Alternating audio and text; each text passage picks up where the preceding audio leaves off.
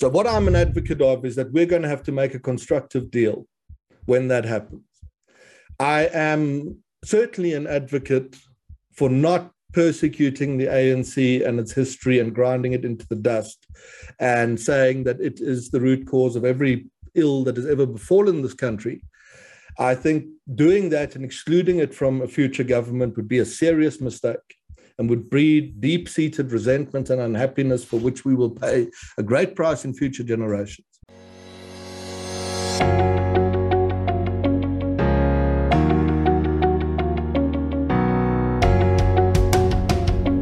Hello everybody, this is Solly again. Welcome to another session of Worldview, the #1 media company. This is where we explore everyone's perspective on things that can broaden our own worldview. It happens all the time. Today I'm really excited to be hosting Frans Cronje. He's very well known to be almost like the Sangoma of South African politics. South Africa, over the socio-economic environment in South Africa. If you want to know what's going to happen, who's going to be in bed with whom, what's going to come out of it, go and look for Frans Cronje. Frans Cronje, welcome. Thank you very much for that introduction. It's the first time I've had one like that, and it's very nice to be with you. Frans Cronje is, of course, the former CEO of the Race Relations Institute of South Africa. He's now with the Social Research Foundation of South Africa. He's still in the same business of predicting, looking at details, numbers, and people movements, and predicting where they're going to go. I don't know if there's another Sangoma who does this as well as you probably do. Or maybe you're getting all the media that all the Sangomas are not getting, Frans.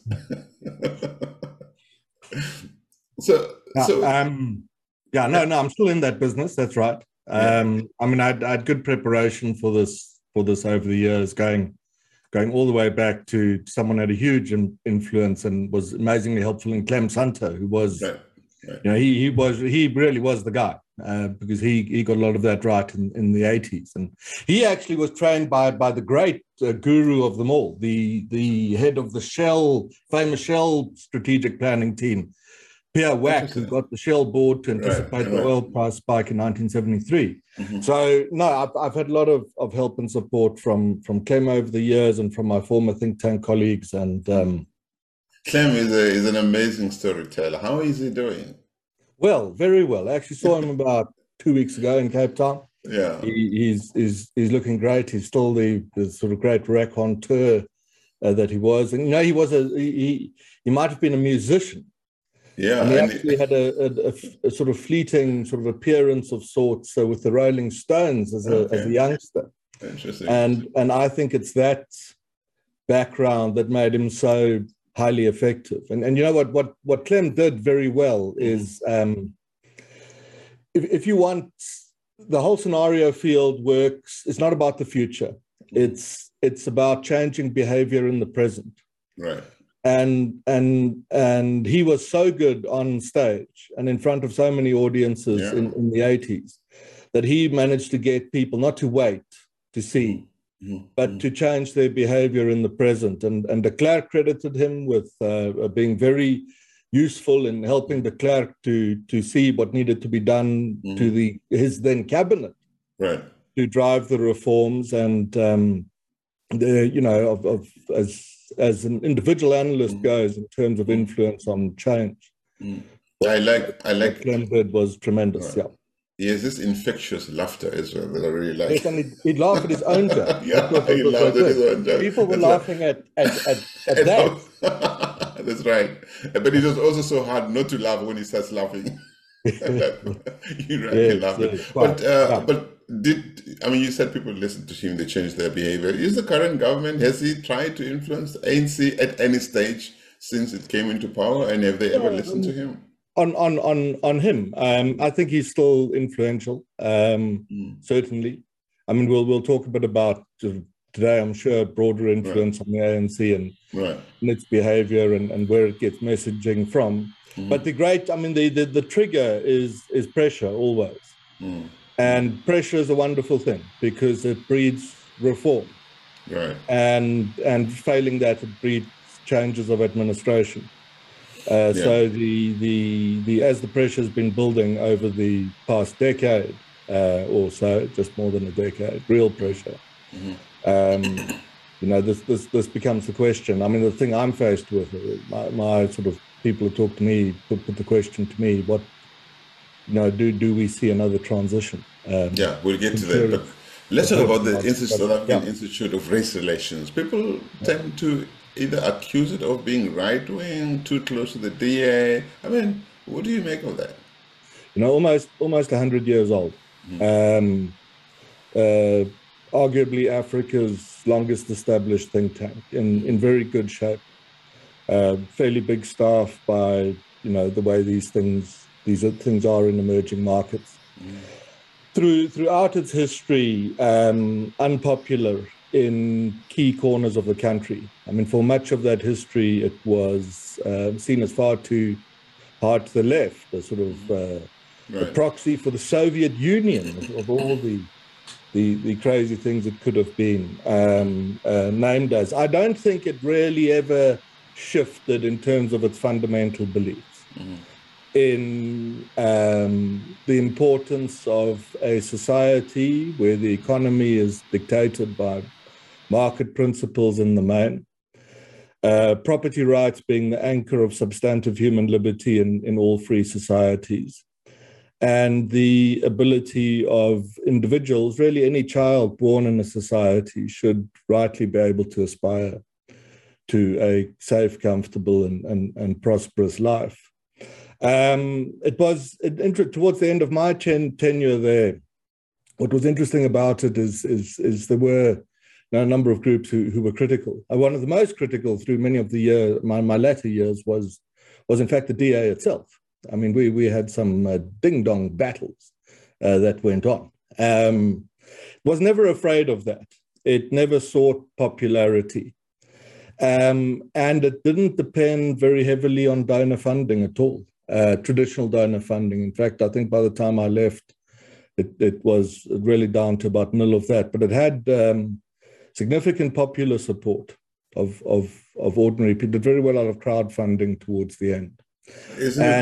In private, it was very widely consulted about it, which had been the case throughout much of its history. But if most people in current day South Africa are suspected of being right-wing, then surely it becomes a problem for its name. If the majority of the people suddenly stops, can you hear me? Yes, I can. Yes. Okay. Okay. I don't think a majority of people do suspect it of being right-wing. One of the strengths it always had is it did a fair amount of opinion research and analysis. And it was very confident that public opinion in South Africa was far more center-right than many of the louder, more popular voices in the country understood. And that the policy positions that the IRR advocated for were probably broadly in line with mass public opinion. But that wasn't the point for it. You see, this is the thing few people understood about it. It really didn't care if it was popular or not. It was established long ago to guard and advocate for a certain set of principled positions. And it would do so whether public support for that was high or public support for that was low. And this is what it did throughout its history. And I often had the question, well, shouldn't you sort of change your position so that, popular people will like you more? And inside it itself, it found that an absurd suggestion. It felt that it needed to advocate around principles it was established to defend. And it also felt that positively, these principles probably resonated more deeply with public opinion in the country than its critics understood. Yeah. Look, I wouldn't suggest that it changes its stances on things or just to please people. The majority is not always right. But sometimes you need to be aware of what people are saying about you so that you communicate better, differently, you explain better, so that the minute nobody listens to you and you don't care whether they listen to you or not, then it becomes a bit not helpful. Yeah, how I dealt with that, and it's an interesting question, is that there's so much pressure on you in such a role to accommodate this critic or that critic, that if you start to do that, there's no telling where you're going to end. Right. And our view was the opposite, that the message won't be tailored. If it's hard to hear, you're going to have to deal with that.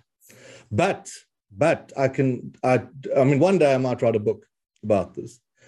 The scope of groups and organizations that consulted it privately, often in the dark, so no one could see that they had come to see it. Nicodemously. That was immense. I mean, that was around the world, that was absolutely immense. Right. And so privately, we felt that in terms of serious influence, there was a lot going on. Yeah. Okay, let's move on to South Africa now. The ANC in the next 2 weeks or so will emerge with another set of leaders. I saw in the media this morning, there's a whole group of people who are not too happy with Paul Matashile becoming the next possible deputy to Ramaphosa if Ramaphosa wins. He's expected to win, of course. They are all clamoring to make sure that they put all sorts of obstacles in his way. What do you see coming out of this? Are the stands still shifting in terms of what's going to emerge, or do we have a fairly good idea of what's going to come out of it? I don't know what's going to come out there. I think it's too early to say. Mm-hmm. So I don't know what the result's going to be, but and it matters. Of course, it matters what the result is, but at another level, it matters less, because beyond whomever the ANC now elects to lead it, the party is being swept along by tides and currents that are so powerful that I think it would be very difficult for anyone, even a remarkable leader, to alter those. So let's go through those a little bit. The first one is that the government that the ANC runs has, in effect, run out of money. The budget deficit, as in immediately recent years, rivaled the depths that the deficit had seen since the formation of the Union. It was only in the 1980s and in the aftermath of the Second and First World Wars that South Africa was at this level of deficit. Now deficits are triggers for administration changes in free and less free societies. We're a very free one because they mark us an administration that's run out of the resources to meet the expectations of its erstwhile supporters. Second thing the ANC has essentially run out of is electricity, which means it doesn't have a short-term growth or investment recovery prospects. And the numbers here are very serious. We produce at the peak point in any day about 25,000 megawatts at the peak hour of a day. My own estimates are that we need to add another 20,000 to that in the next decade if we wish to replicate by the end of that decade the growth rates of comparable emerging markets. Failing that, those levels of growth, we cannot do much to erode the very high youth unemployment rate, which sits at above 50% amongst young people. Now, about 15 years ago, the ANC, we must talk about its early stages as well, because these are misunderstood. This country's economic growth rate does reach 5%. And in the era that it ramps from 3 to 4, and then for 4 years it maintains 5, the unemployment rate is brought down from almost 30% to just above 20%. So the ANC is not going to be able to bring down unemployment. The unemployment rate anchors the massive economic exclusion around which ANC support amongst slightly better educated, more urban, younger people has been lost entirely. If an election were held today, we poll a lot in this Social Research Foundation, and let's say only urban people or people who lived in urban circumstances voted, the ANC would get 30%. It's lost that market forever. It will never get it back again. But that's also assuming that the so-called independent electoral commission is independent and has no influences, right? We'll get to that. But by the time if you're at 49%, 48%, maybe you can, engineer a few things. When you're 20 points below 50, I mean, you need to suspend the rule of law, destroy the constitutional edifice entirely, and evacuate the middle class if you think you're going to cheat your way from 30 to 50. You're not going to do it very easily at all. But you shouldn't be naive about the risks. So the ANC's lost, it's run out of money for the government it runs, electricity. It's run out of support of the future electoral market. It does very well amongst older people and rural people and less educated people, and for very good reason. Because if you're an older person in rural South Africa, you've got living memory experience of growing up as a Black person in rural South Africa under apartheid. And what you face today is in the relative sense of things, a very, very much better world that you live in. So the ANC's lost that. It's lost credibility. It was carried to power on the shoulders of the media and civil society and the diplomatic corps. When Mr. Ramaphosa recently met Mr. Biden in America, the important American newspapers didn't carry that story the next day. He's been covered now in the UK, but that's more the pomp and ceremony of a state visit and a golden carriage and you know, these things. It's also lost. Would it also be, if you take America, I mean, we have a very useless ambassador there who used to be, was even a more useless ambassador, a mayor of Cape Town. Surely the role that the diplomatic missions in the receiving state play ahead of a state visit is also important. How seriously they are taken, how well they know how to play the game, also does determine whether the extent to which the state visit would make an impact, a big one or not. It's a very sad thing, but many of our important diplomatic posts are, I mean, it's hard to represent South Africa at all, but they make it a lot harder than it needs to be because the basic competence to do so isn't there. And you speak about America, and some time back I was due to talk there, and what we'd done in previous years when certainly when Mr. Rasool was the ambassador, and he was quite good. Yeah, is I'd speak perhaps somewhere and we'd invite the ambassador as a respondent, and it was really, I mean, Rasool was good at that. And when I suggested this to an American friend some time back, they said, with the greatest of respect, inviting your ambassador onto a serious platform would be an embarrassment for your country. I believe it. So and let's not, and that was jarring. So the ANC is now running out of many assets. One of the further assets it's run out of is the intellectual depth to think its way out of this problem that it's in. When I still had a team, I'm on my own essentially of people. Are you talking about the death of the ANC, the political party, or the death of South Africa because of the ANC? Yeah. Well, no, South Africa I'm more upbeat on than and the ANC. I'll give you some options on it too. But the ANC, I used to tell the young analysts, go back, especially these youngsters who were sort of born in, I don't know, the 1990s, and say to them, go back and watch some YouTube clips of parliamentary debates of the early 1990s, or go watch a State of the Nation speech.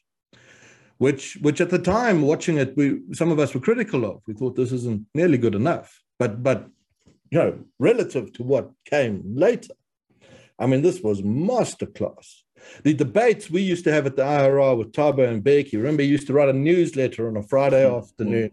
I forget what it was, ANC Today or something. Yeah, I remember that, yeah. And we used to wait on a Friday to see what he was going to do with us. And it really challenged us in Mbeki. And we'd have to think really hard through that Friday afternoon into how we're going to counter this. And then we'd counter. And then Mbeki would probably, we imagine him sitting there with his pipe and his whiskey and thinking these damn neoliberals.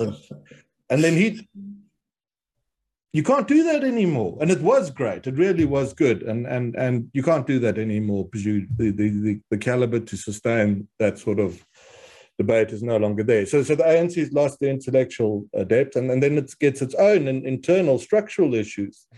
Its branches, which are supposed to represent the views of its members, or our people, as the ANCs want to call them, don't do the opposite. They divorce the membership from the leadership, because that branch that nominates its person to attend a conference actually might have a view, we should vote for candidate A or B. But what happens at the conference and how that person votes, no telling. This is why I'm not sure what we're going to get out of the ANC by the end of December. And brown envelopes have not really disappeared. And internally, the financial position's weak, the structure's weak, the ability to communicate's weak.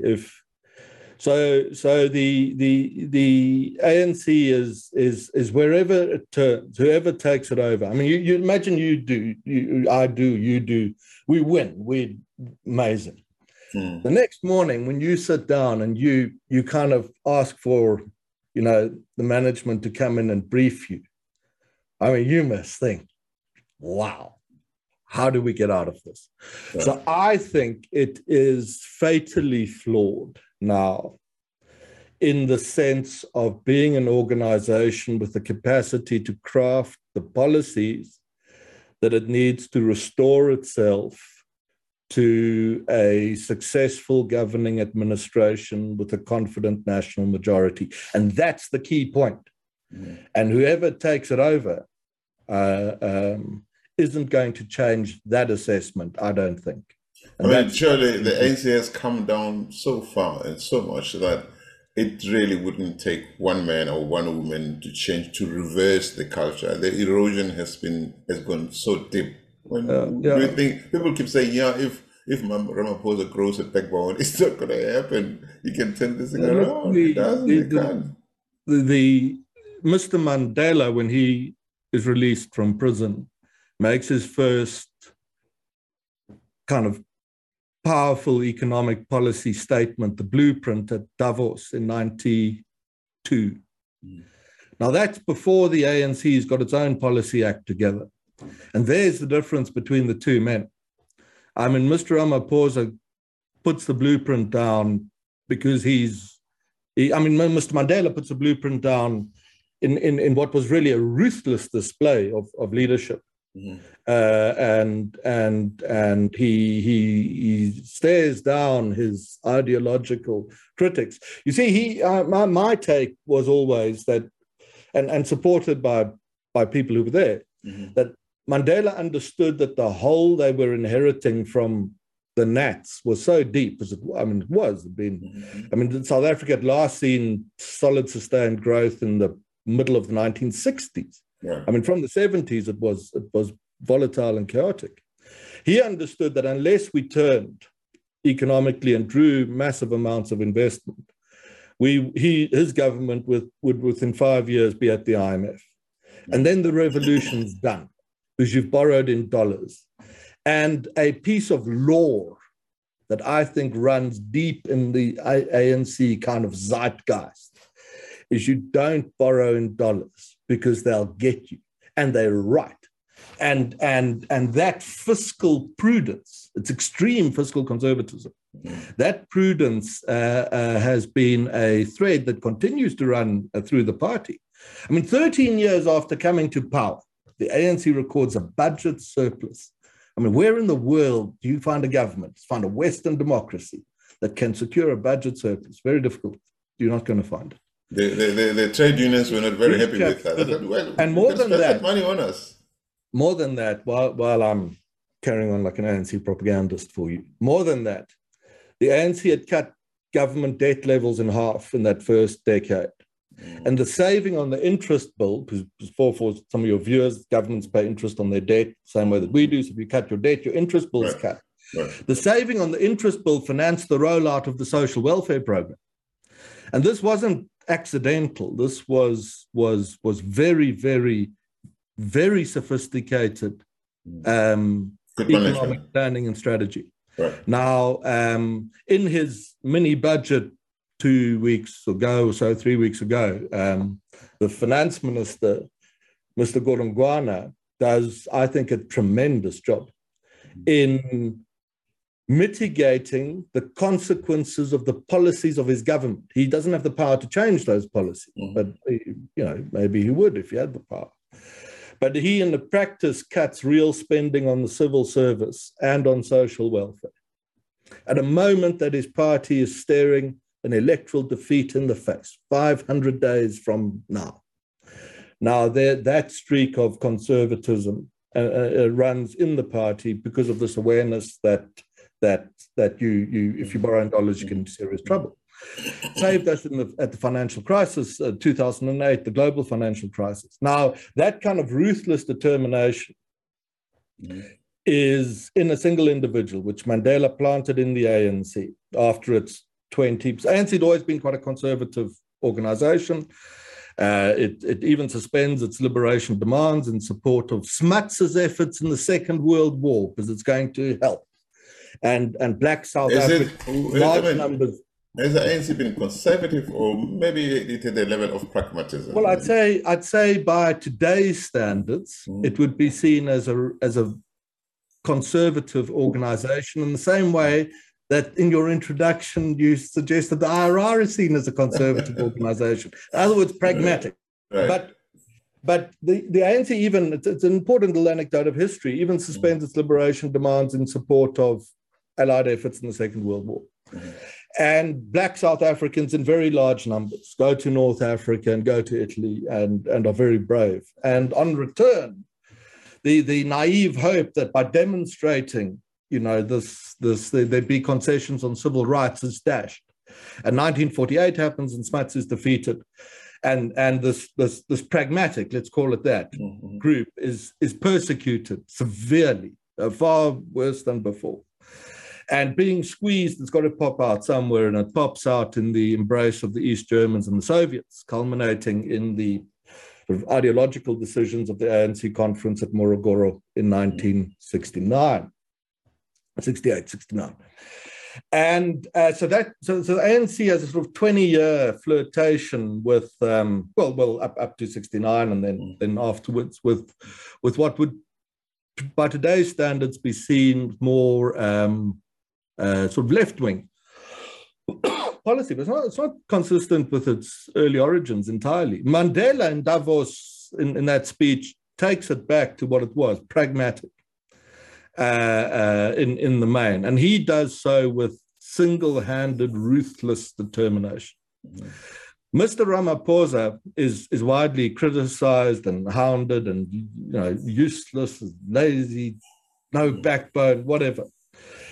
I think, he leads the country, he must be responsible for the consequences. But I think the personality and the challenge weren't the right combination. What I mean is that let's say Mr. Ramaphosa had taken over South Africa comfortably growing at 4 or 5% with 10% unemployment and double the fixed investment to GDP ratio of today, which is low ratio, and pretty sound institutions and capable law enforcement. And he'd governed that for 10 years. I think he would have gone down in history of one of the great African leaders. Yeah, but he didn't. The thing, we gave him a challenge of our times, and he's failed in the challenge of our times. Well, he failed in that challenge, but as I say about who will now lead again, I don't think, short of the ruthless brilliance of a Mandela, that they could get out of the hole that they were in by the time he took over. And I don't think that changes, which means the hole persists, which means the ANC's prospects of retaining a majority short of the kind of destruction of the constitutional edifice is very unlikely. And this is the reality whoever comes out on top in December is going to face, leading to the question of when we go and vote in 500 days' time, because we surely will, and we get a result. Let's not go there. I want to what's going to happen? Yeah. Let's go. Let's with David.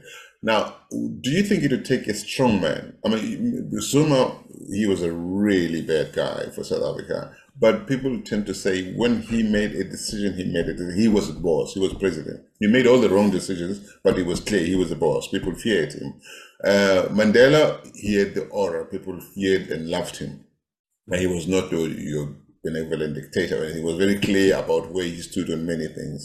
Ramaphosa is all over the place. Even his own ministers are going out saying nasty things about him, and he doesn't. The thing is, he seems to be trying to please everyone all the time. And you can't be, when you lead not only just the broad movement that the African National Congress is, when you lead a country as complex as South Africa, you have to be clear. You can't be a darling for everybody, and he's trying that, and it's failing him big time. I don't think that he would not have been who he is today if he had taken over from Mandela. This is the man that is being revealed to be who he is. Okay. Here's a problem that we face and tends to be overlooked. There is no country that was poor and became free that then became rich. I put this to you, and then your viewers, some of them might think of somewhere. No country was poor and became free and then became rich in the last 100 years. Okay.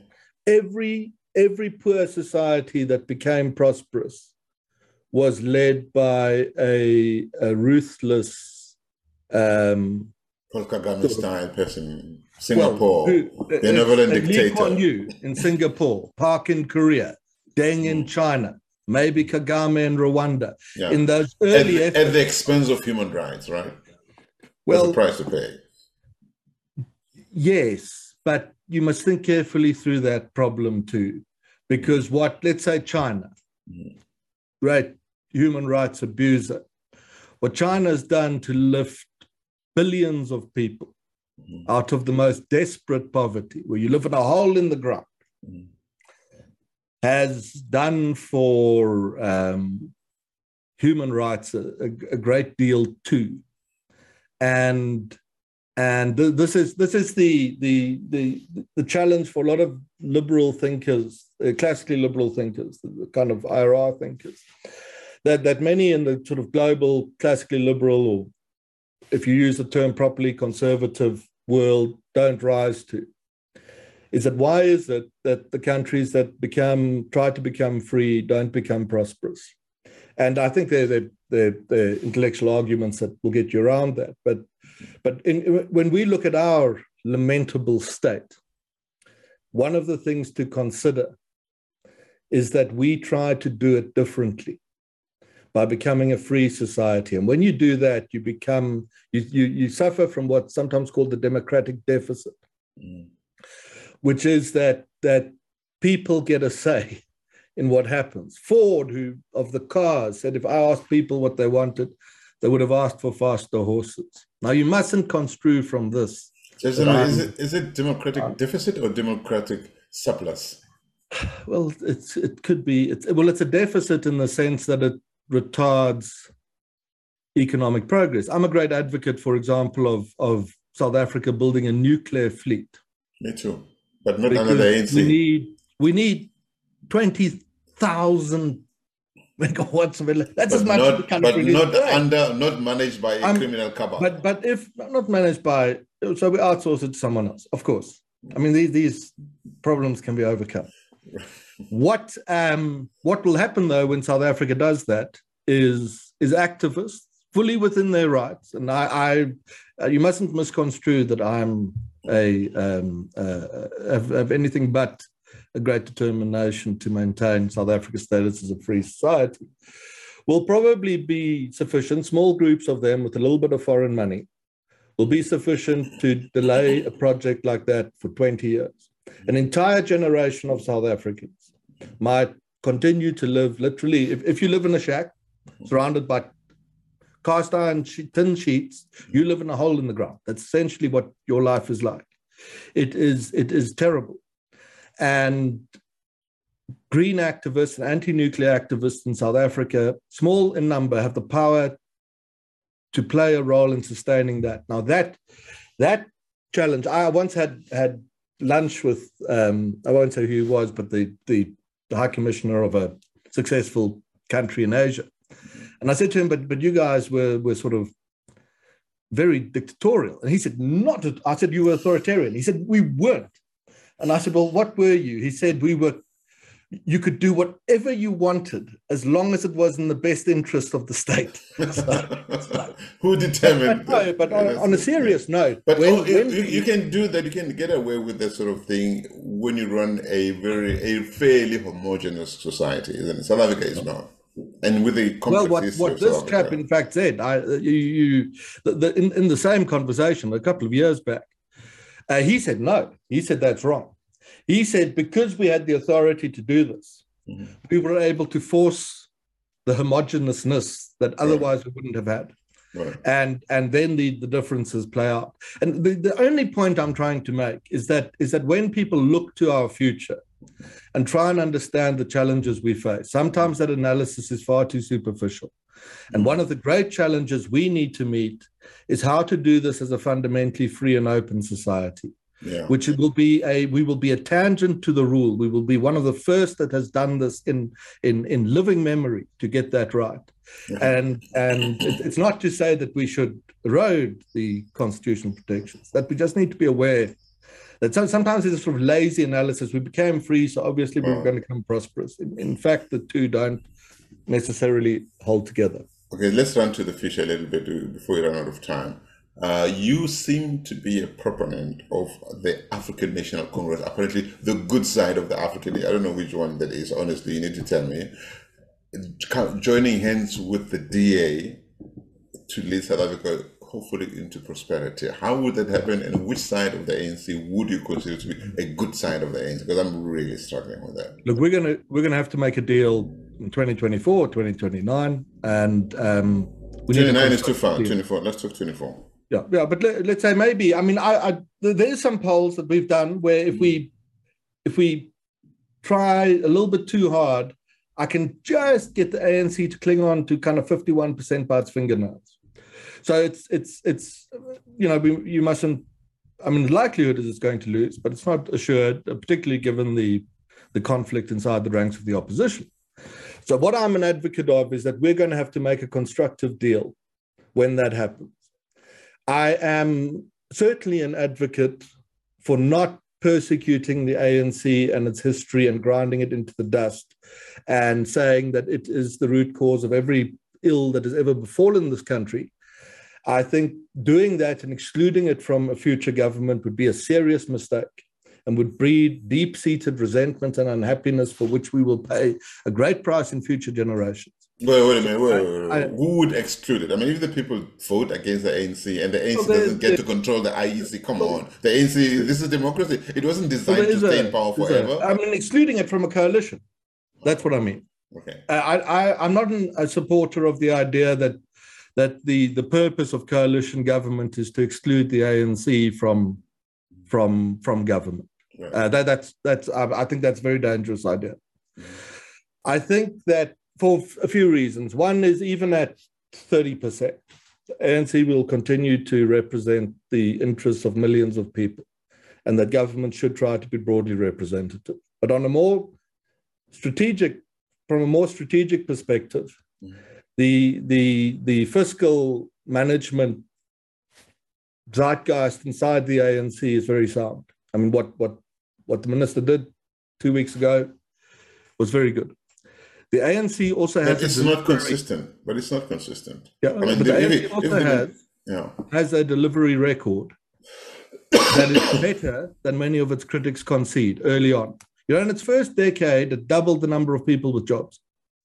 It built 10 formal houses for every shack that had newly been. Isn't it an interesting position to get into, to argue in favor of the ANC's delivery record? The many of the individuals who were responsible for that, the technocrats, those skills haven't departed. They exist in a sort of ecosystem around the ANC.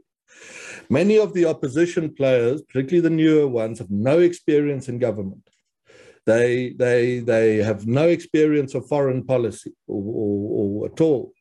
They have no real experience of on-the-ground delivery.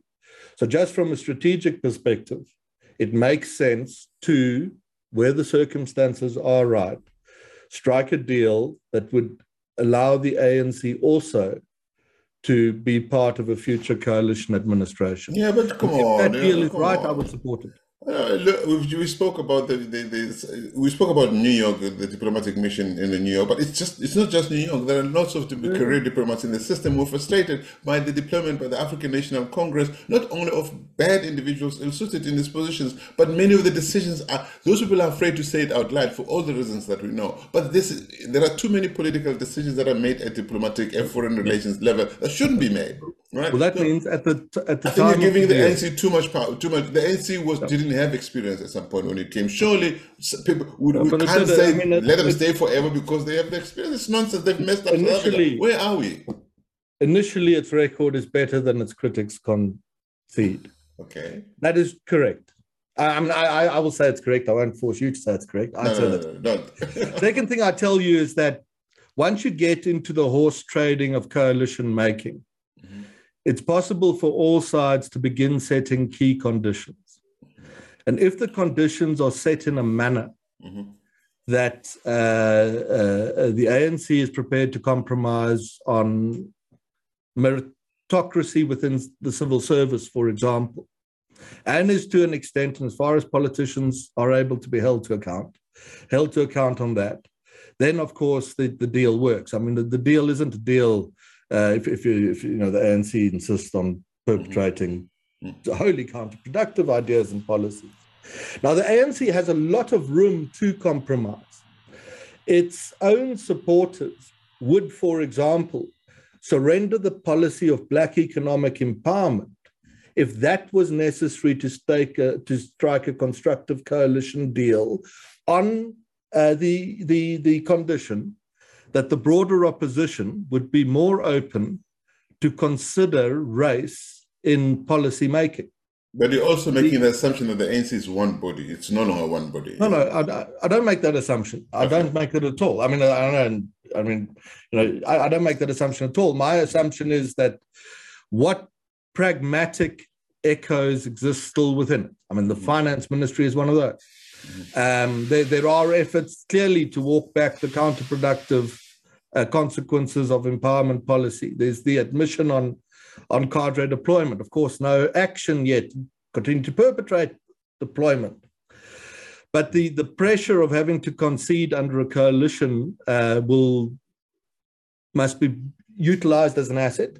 And ANC supporters, the rank and file out there, deeply disappointed. I mean, we've polled these guys up and down. And there are not very many ANC supporters left. There are about 10 million ANC voters left.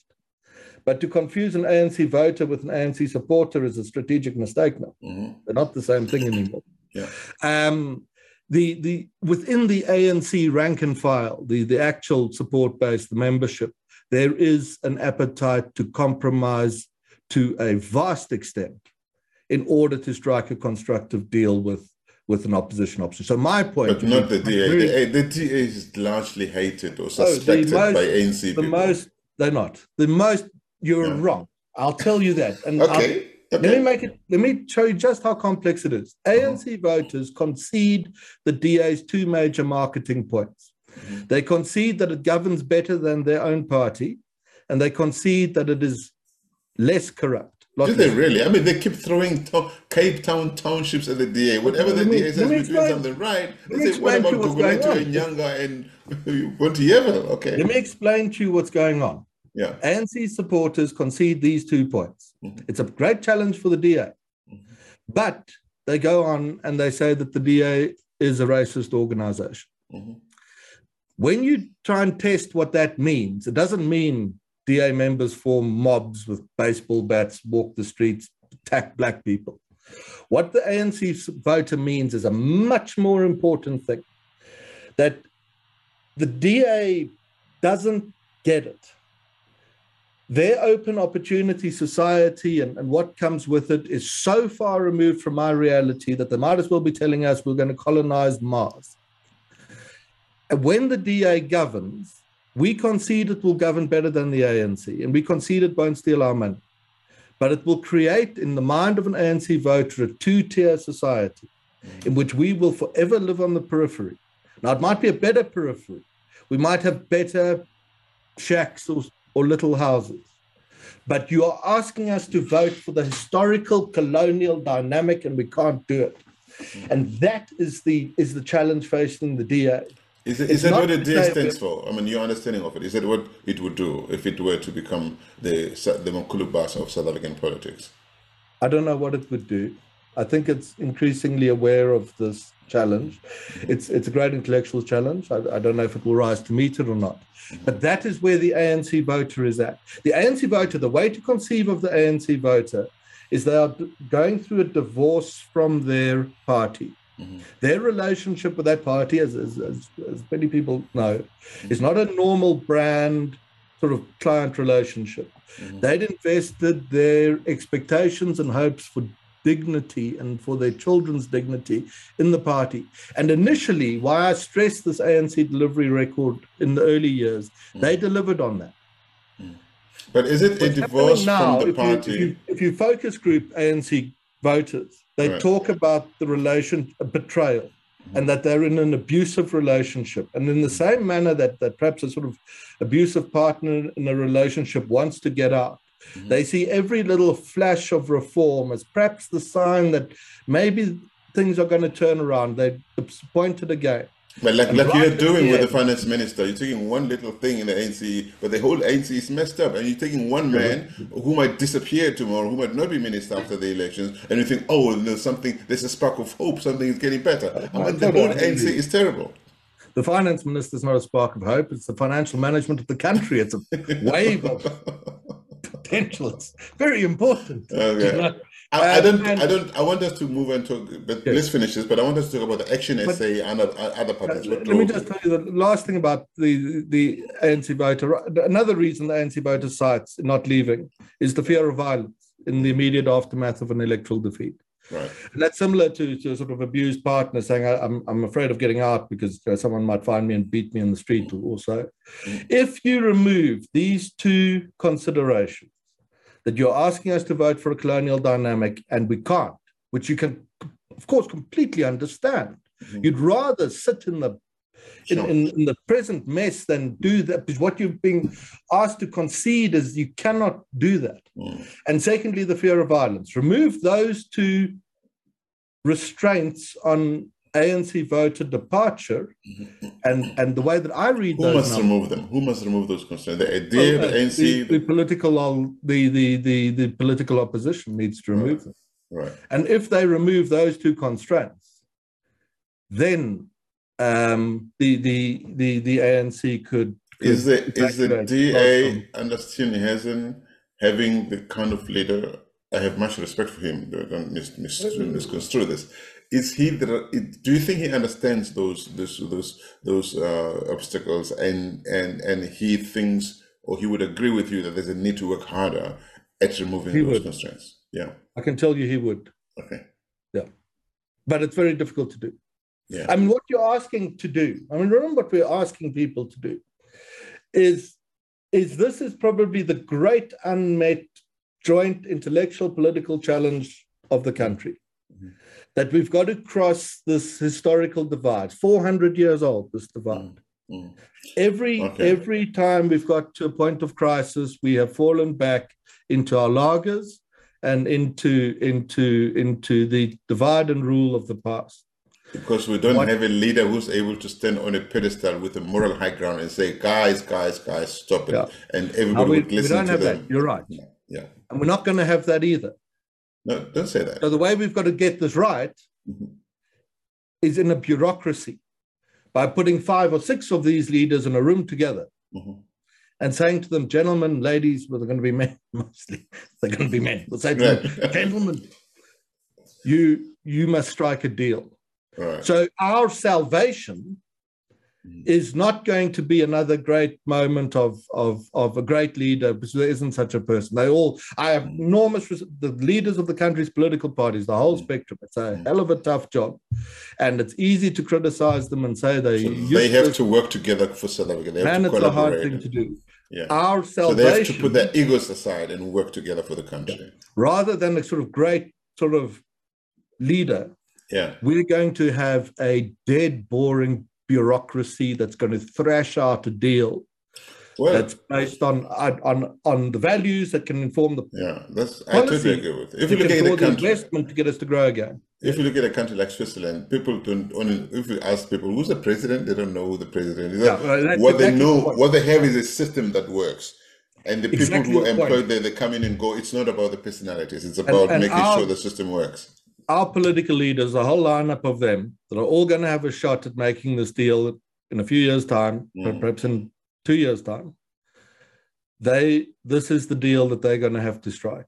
Why can't they strike the deal before the elections and not after the elections? It's very well, yes, you should strike the deal before, because the back channel diplomacy should have settled things long in advance. And so that is correct. I don't think they should be expected to declare before an election. They should do whatever they want. They shouldn't be expected to declare before, but what we must avoid is a risk I'm very worried about. Is that the opposition is going to beat the ANC. But the next morning, they're going to turn on each other and tear each other to pieces because they're a dog that caught a car. But they don't know what to do with it. The reason I was arguing for something being done before the elections is because there's a huge and a growing number of South Africans who are cut and fall of voting. They don't see why they should vote. So something has to be given to them to say, look, you need to stand up and vote. Well, here's a new deal that might inspire you again. Yeah, look, if you say to voters, you know, are you going to vote? Lots of people say they won't. And when you say to them, why not? They say, because there's no solution. And when you say to them, but by not voting, you don't contribute to a solution, they say that's correct. And you say, well, isn't there a contradiction in your position? And they say there is, but they say they're so fed up they're not going to. The reality is that the non-voters are going to sign up when they see progress. And they concede that this is an internal contradiction. So the election is actually going to be contested in the main amongst registered voters who are willing to vote. It's very difficult and very expensive to take a non-voter or non-registered voter and turn them into an active voter. Once the solution is in place through these voters, then I think you'll see levels of turnout perhaps immediately after that, amongst younger people and so on increase. Yeah. I would like you to please to just give a few minutes to make comment on your views on the Independent Electoral Commission. One, the Action SA, my money, and Jiba, all these people, Jiba, all these people are forming up their own political parties. Start with Action SA because it seems to be growing. It seems to be becoming at some level the darling of the new voter. Whom is it taking numbers from? But please also talk about the IEC. The numbers we've got on the ASA guys, they're polling at about 4%. About 35% of ASA supporters are black, about 65% white. It's immensely important organization and absolutely tremendous what Herman has done, because what he is beginning to pioneer, what he's pioneered, and for which he must get a lot of credit, is what you might call, if you understand terms properly, black conservative politics in South Africa. I said to you at the beginning, when you were challenging me on the RR, that opinion in South Africa is right of center. It's a much more conservative country than people realize. And one of the reasons the ANC is losing support and previous alternatives haven't been able to capture it, there are many things, but one is the divorce process takes a while for ANC voters. So you must be a lag time between disappointment and exit. And people don't appreciate that. That has to be there. But also the message was always cast far more to the center left. And there's this fear that, that's unspoken sometimes, that South Africa will lurch leftwards and become sort of Venezuela and Zimbabwe. I think the risk is that South Africa is going to lurch rightwards and is going to become a Bolsonaro or Viktor Orban in Hungary. Our public opinion is much more conservative. Now Herman is pioneering that politics, and that's a great contribution to the country. Whether he succeeds or not, he'll have left the example on the political battlefield for others to pick up.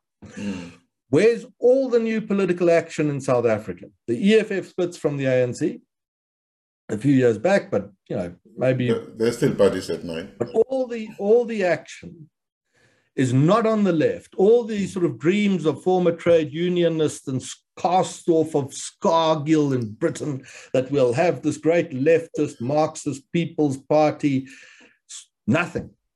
All the action is center-right. It's Herman, the pioneer of it.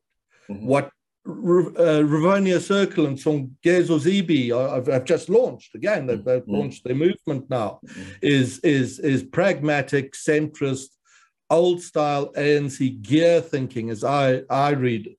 Yeah. The interests of the universe around Mr. Mbeki at the age of 80, the future of the ANC, some people think. Is Songezo going to revive the old ANC guys who are disappointed in the fall of the... Well, it seems like they're gathering around. You must ask Songezo what he will do. But I think Songezo is very well positioned to capture the pragmatism that was once, as I have argued for you this morning, and you've done well to challenge me on it. It's great talking to you, I must say. Most of these interviews, people just accept what you say. You've made it hard. It's brilliant. I enjoy talking to you too. Brilliant. Thank you. Songezo's well positioned on that. Mmusi Maimane has launched BOSA, centre-right, pragmatic, all of that all over again. None of this is accidental. Herman didn't, he says he's the accidental mayor, but and Songezo didn't just erupt and from nowhere, and he's, very brave what he's doing. A chap who stands up from successful career in journalism and then in banking and says, stuff it. I'm going to change it. It's wonderful. Right. And what Mmusi's doing, he had a really hard time in 2019. Has come back very, very strongly and with a very useful political offering. I don't think the public is grateful enough to politicians. But Andy Sipple splitting the opposition, surely the pie can only remain this big. So the more political parties, offerings, as you call them, come in, the more we are clearly irrevocably into this era of coalitions. But the more of them you have out there, the more power the ANC is going to retain. Because then a lot of times it's about what position do you give me? I have 10 seats here, 5 seats here, I can vote for you over there. What do you give us? That's what it's all about. South Africa is learning its way through coalitions. I think there are a few wise interventions to introduce now. One is a threshold. So let's say 2.5%. If you're not at that, you don't get represented. Right. That cuts out the real chances and the small guys. It's not anti-democratic either, because you can form, if you're serious and you really want a future in politics, you can form a joint list and you can get your 2.5%. Right. Second thing that's going to happen are legally binding coalition agreements. You thrash out that deal, and then like a commercial transaction, you buy a business or you strike a deal with your partners, you stick to that deal. Right. I think the only way around those deals must be substantive objections to real substantive breaches, and we should introduce the office of an ombudsman of coalitions to judge whether the infraction has indeed been substantive. Introduce those interventions. We can try and do a run at that next year, even as a country. I think there's prospects for the bigger parties to agree on this, and coalitions become automatically much more stable. But again, the sort of overhead view is in a proportional representation system such as ours. We were always going to become a parliamentary system that looks like a hybrid between the current Bundestag in Germany or the Knesset in Israel, and I think by the end of this decade, our biggest political parties are going to have 20, 30% of the vote. And there are going to be a whole lot of parties with 4 or 5%. And 3 or 4 of these are going to get together to form a government and a binding agreement. And that is should we retain the constitutional protections we gained as a country 25 years ago, that's what will happen. And in a dead, boring, bureaucratic kind of slugging it out. As long as it delivers services. People like you That's say, people don't yeah, really care whether the president of the country is gay, lesbians, or straight, or Muslim, or Christian, or whatever, as long as the person does what they must do for the people, for the country. That's what South Africans care about. that's right. I believe that. Quite right. What do you make of the IEC? Should we keep more scrutiny on it, or are Yeah, you? yeah, do keep more scrutiny. Not only because there are so few institutions that fully escape the tentacles of malfeasance that keep great scrutiny. Um, the SRF's got the ANC on a likely turnout about 46, 47%. The Oppenheimer family, through their Brenthurst think tank, put it in the same place about a week ago or so. And some of the other polling I see is also 47, 48. Now, there's still a long way to go. That's quite a dangerous territory, because to fiddle 2 or 3 percentage points, you can do. Right. Once it goes to 40 and below, you probably can't sneak over the line, to use that analogy. Lots of scrutiny. But I think our media, which is excellent on many of these things, our civil society, which are great, give us a reasonable prospect of managing that risk. Frans, is there something that you hoped I would ask you that I didn't ask, that you think needs to be said before we close? No, I'd say that, you said I've done a lot of assessments of where South Africa is headed and why, and that. And in fact, the first call that the ANC would lose in 2024, I think my colleagues and I made in 2012 in print. The first, so we can in the independent group. Right. The thing I've struggled with the most is that very often I haven't helped my clients, because they have heard it, but they've had to wait for it to happen to believe that it was real. And I've developed a well-deserved bearish reputation over the past 15 years. Because I said I thought the lights would go out, and I didn't think Mr. Ramaphosa would be a successful reformer, and I thought growth would be trapped to sub 1%, and we'd get big social blow-ups. We thought the ANC would lose, and we thought the political action inevitably lay on the centre-right, not on the left. Right. The same methodologies that made those calls possible, which was a hard determination to look at the numbers. Firstly, we've got a lot of numbers that other people don't have. It's hard to do this analysis without that. And second thing is really to be, also an echo of an earlier answer to you, to be very reluctant to be influenced by outside opinion and critics. It's the same methodology that's still being used today, and causes me to be more hopeful about our prospects now and potential for reform than really at any point in the last 15 years. But reform has to be driven by a coalition or a collaboration of parties. It's not going to be... The ANC is too comfortable in power. After 28 years of power, many people in the ANC still don't see anything wrong. They look at us and say, what are you guys talking about? Well, it's certainly not true for its supporters. If you read, and I sent your colleagues some of the sort of short reports we issue, ANC voters are more critical of the performance of their party than often are members of the opposition. They're just like the COSATU. They toy, they make noise, and then they go back to vote for it. But remember, it's the voters. The voters don't. There's this strange South African phenomenon of important people saying something must be done. There must be a reform movement. Someone must put one together. We're far past the point of no return on that, because the someone is the voting public. Correct. When I was a young analyst, the ANC was polling at 70%. I've got it 30 sort of odd percentage points down from that now. Those days are gone. The reform movement is the voting public. They are far ahead of the leadership of business or academia or other institutions in actually bringing about the change they wish to see. Okay. And in the end, if you're a free society as we are, what the ANC leaders think or want becomes irrelevant when you face this tide of public disappointment. Yeah.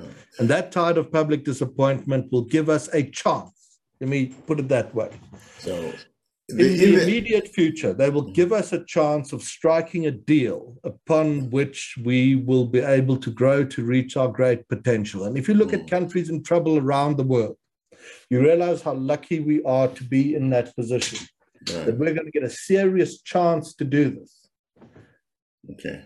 If the people in that room can get over themselves and make the deal in the best interest of the people of the country. And that is the source of the optimism. No. Look, the sands are still shifting, isn't it? So let's wait for them to settle a little bit and maybe have another conversation sometime in 2023, ahead of 2024. I'd be delighted to. Thank you very much. Frans Coeneer, you've been an amazing interlocutor. Thank you very much for joining us. Thank you very much. Have a lovely day. You too. That's Frans Coeneer from the Social Research Institute of South Africa. Bye-bye. Ladies and gentlemen, there was an amazing conversation with Frans Coeneer, as I said earlier, of the Social Research Institute of South Africa. He's a man who is constantly, him and of course his colleagues, his team, observing the shifting sands, where they're going to lend, the speed and the impact of their lending, all of that. The rest of us can only keep watching and following, just like them. This has been Solomon at Worldview, the place where we explore everyone's perspective so that we can broaden our own perspective and worldview. Thank you very much. Bye-bye.